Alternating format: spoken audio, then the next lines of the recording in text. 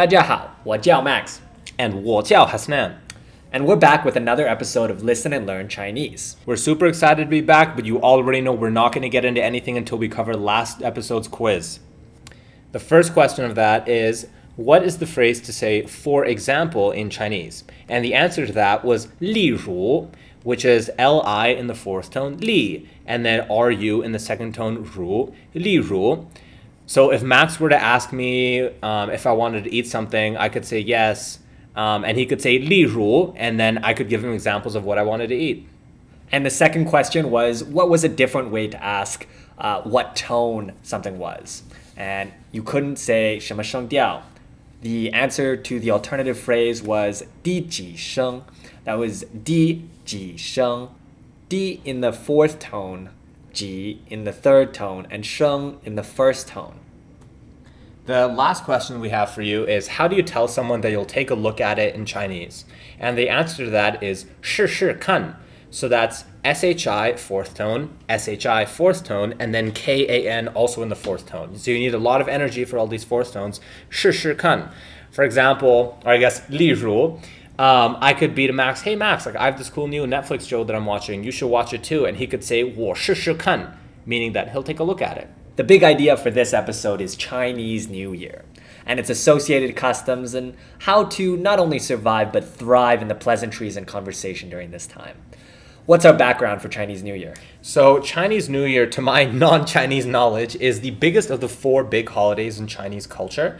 It's celebrated in a lot of different East Asian cultures. So I've been told that if you're not talking to Chinese people, a good kind of diplomatic way to refer to the holiday is Lunar New Year, because not everyone that celebrates it is Chinese, of course.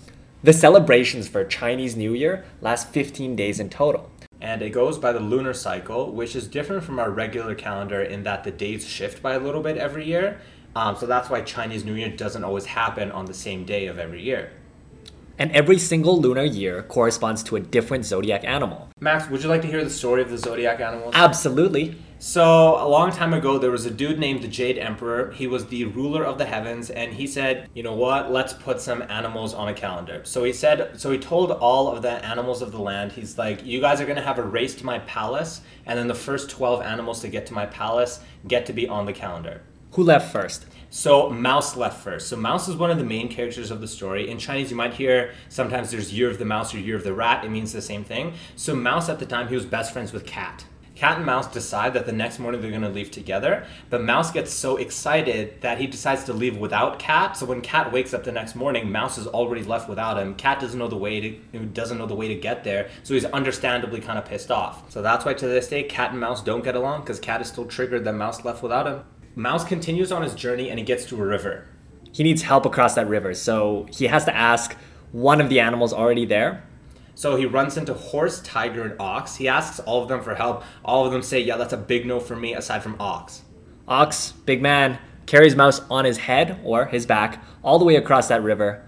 But at the last second, Rat sort of pulls one over on the ox and jumps across the finish line. So Mouse ended up coming in first, ox came in second, and then that's why those are also the first two animals in the zodiac. The order of the zodiac animals so starts with Mouse, then goes ox, then tiger and rabbit, then dragon and snake, and horse, goat, monkey, rooster, dog, and pig.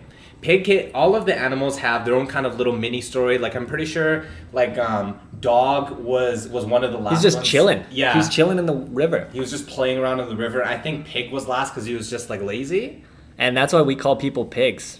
Yeah, in Chinese culture, calling someone a pig kind of means like you're telling them that they're super lazy and unmotivated. It's kind of different where in Western cultures, if you call someone a pig, it's like they're disgusting. They're messy. You know? Yeah, like they're gross. But in Chinese culture, it's more like they're lazy.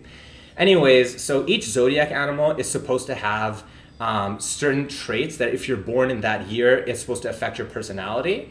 But that's not really too much of a deal nowadays. Back in the day, it was a big deal, right?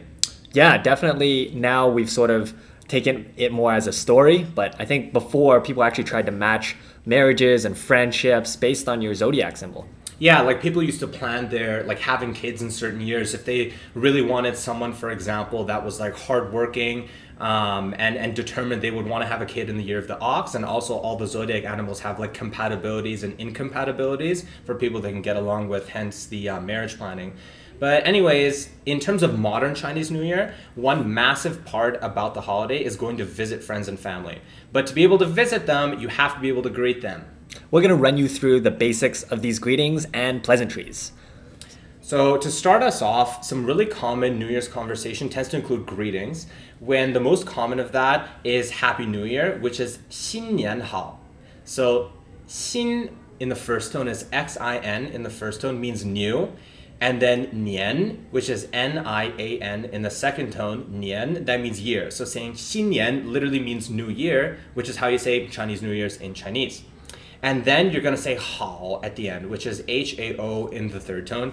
You've heard that many times over. So saying 新年好 literally translates into New Year good, which is basically the simplest greeting to give someone during Chinese New Year's. It basically takes the place of saying ni hao during Chinese New Year's and for the time just before Chinese New Year's. So if you're used to saying ni hao to someone, if it's Chinese New Year's time, you say 新年好. First tone, second tone, third tone, 新年好. And the second phrase we're going to teach you is 新年快乐. And that means New Year happiness. So 新 is Xin in the first tone. And again, that just means new. Nian, as we heard in the previous phrase, is Nian in the second tone. And that means year. And 快乐 is Kuai in the fourth tone and Le also in the fourth tone. And that's just a phrase to wish happiness on to another person. It can be used for things like other holidays or birthdays, really anything else. It's a really good phrase for saying some type of pleasant and nice thing if you're not at the beginning of the conversation, where 新年好 would be more common. If you're partway through the conversation, maybe someone else comes in the conversation, you can say 新年快乐. It's also a good thing if you're leaving a conversation during Chinese New Year's and you want to say something nice on your way out, you can say 新年快乐, and it works then too. Next up, there's a couple good well wishes that you can give people. But first, before we get into that, we think it's important to teach you how to like wish someone things. So a really important phrase for saying that is 祝你 or 祝您. So 祝, which is Z-H-U in the fourth tone, 祝, means to wish. It's the verb to wish. And then, of course, ni, which is Ni in the third tone, which means you. All of you should remember that. Means you in an informal way. And then nin, which is Nin in the second tone, means you in a formal way. So saying 祝你 means I wish you, speaking to someone informally. And 祝您 means I wish you, speaking to someone formally. So basically, you can use this to precede any type of well wishes or like pleasantry if you want to wish them something, and it adds just kind of like an extra level of sincerity to what you're saying. Just that extra level of respect when you need it. Mm-hmm. The third phrase is 年年有余. That's year, have surplus. Year by year, have surplus. Saying this to someone means that you hope for them to have abundant wealth and resources every year. But yu also can mean fish. Same tone, different character. And that's why it's got that pun effect. So it really goes over well with the family members. Considering that Chinese New Year happens at the beginning of spring, it's a really nice way to wish someone prosperity and success and also get that pun in there. Yeah, that one kind of cracks me up because saying 年年有余 is like saying year by year may you have surplus, but then also means year by year may you have fish. And to me, that kind of means like the same thing because it's like, you know, you're wishing people to have food, and I think that's kind of nice. I'd like to have more fish in the new year. That'd be wonderful. Fish is fantastic. Absolutely. That brings us to our next greeting, which is 恭喜发财. So that's 恭, G-O-N-G in the first tone, 恭, and then 喜, which is X-I in the third tone. So 恭喜 together actually means congratulations. So that's something you can use a lot regardless of whether it's Chinese New Year's or not. And then 发财 is F-A in the first tone, 发, and then C-A-I in the second tone, 财, 发财. That literally means like making money. So saying 恭喜发财 means congratulations on getting rich, but it's used as a way, well, that's a literal translation, but it's used as a way to wish someone a prosperous year to come. Think of it as kind of like a preemptive congrats for someone who you want to do really well in the coming year. And remember, so 恭喜, you can use that for a lot of different occasions, whether it's like a holiday or just someone having something good happen to them. You can say congratulations by saying 恭喜. I've even seen it used for job promotions. From friends, you could just wish someone well. Check that LinkedIn. 恭喜 on your next promotion. Also, a totally classic phrase that you might see written on Chinese New Year's themed decorations, print or media is 恭喜发财. Like I've seen like red envelopes before that have had 恭喜发财 written on them as well. And in Cantonese too, I've seen that's pretty common. Speaking of red envelopes, that's another really big part of Chinese New Year. For me, my only real memory of that is I used to live in Vancouver as a kid, and my dad had a lot of Cantonese speaking like Hong Kongese co-workers, and they would give me little red envelopes with like one of those what do you call, like chocolate coins inside. I've definitely gotten those. Yeah, you've gotten those too. So the Mandarin word for that is like hongbao, right, Max? It is. And I gotta say, I've gotten quite a few hongbao in my day as well. The chocolate coins are kind of a cop-out. We've sometimes gotten them, at Chinese school or at the mall or with people who, pretend to like you but don't really like you.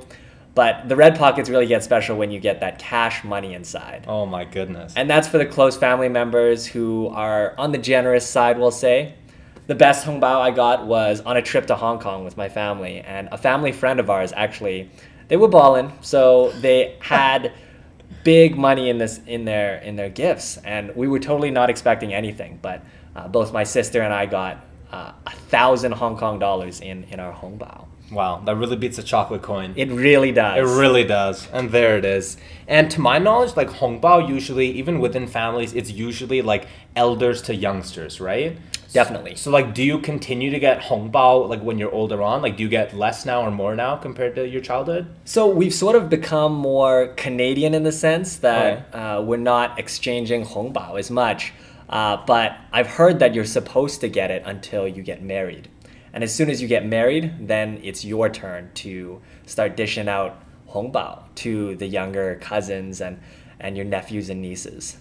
Right, okay. And by the way, hongbao is spelled H-O-N-G in the second tone. Hong, that literally means red.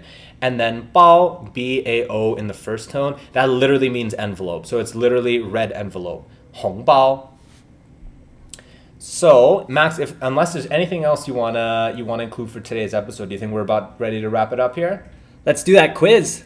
Awesome. Our first quiz question for today is, how do you say red envelope in Chinese, and what do red envelopes contain, and who receives them? And our second question is, what phrase replaces 你好 during Chinese New Year? Question 3 is, how do you congratulate someone in Chinese, and name a Chinese New Year pleasantry that incorporates this phrase? 4 is, how do you wish someone happiness in Chinese? And name another Chinese New Year's greeting that incorporates this phrase. And lastly, if it was Chinese New Year's and I wanted to wish someone abundant wealth and resources, what greeting would I use to say to them? That's everything. And thank you so much for joining on this episode. 新年快乐!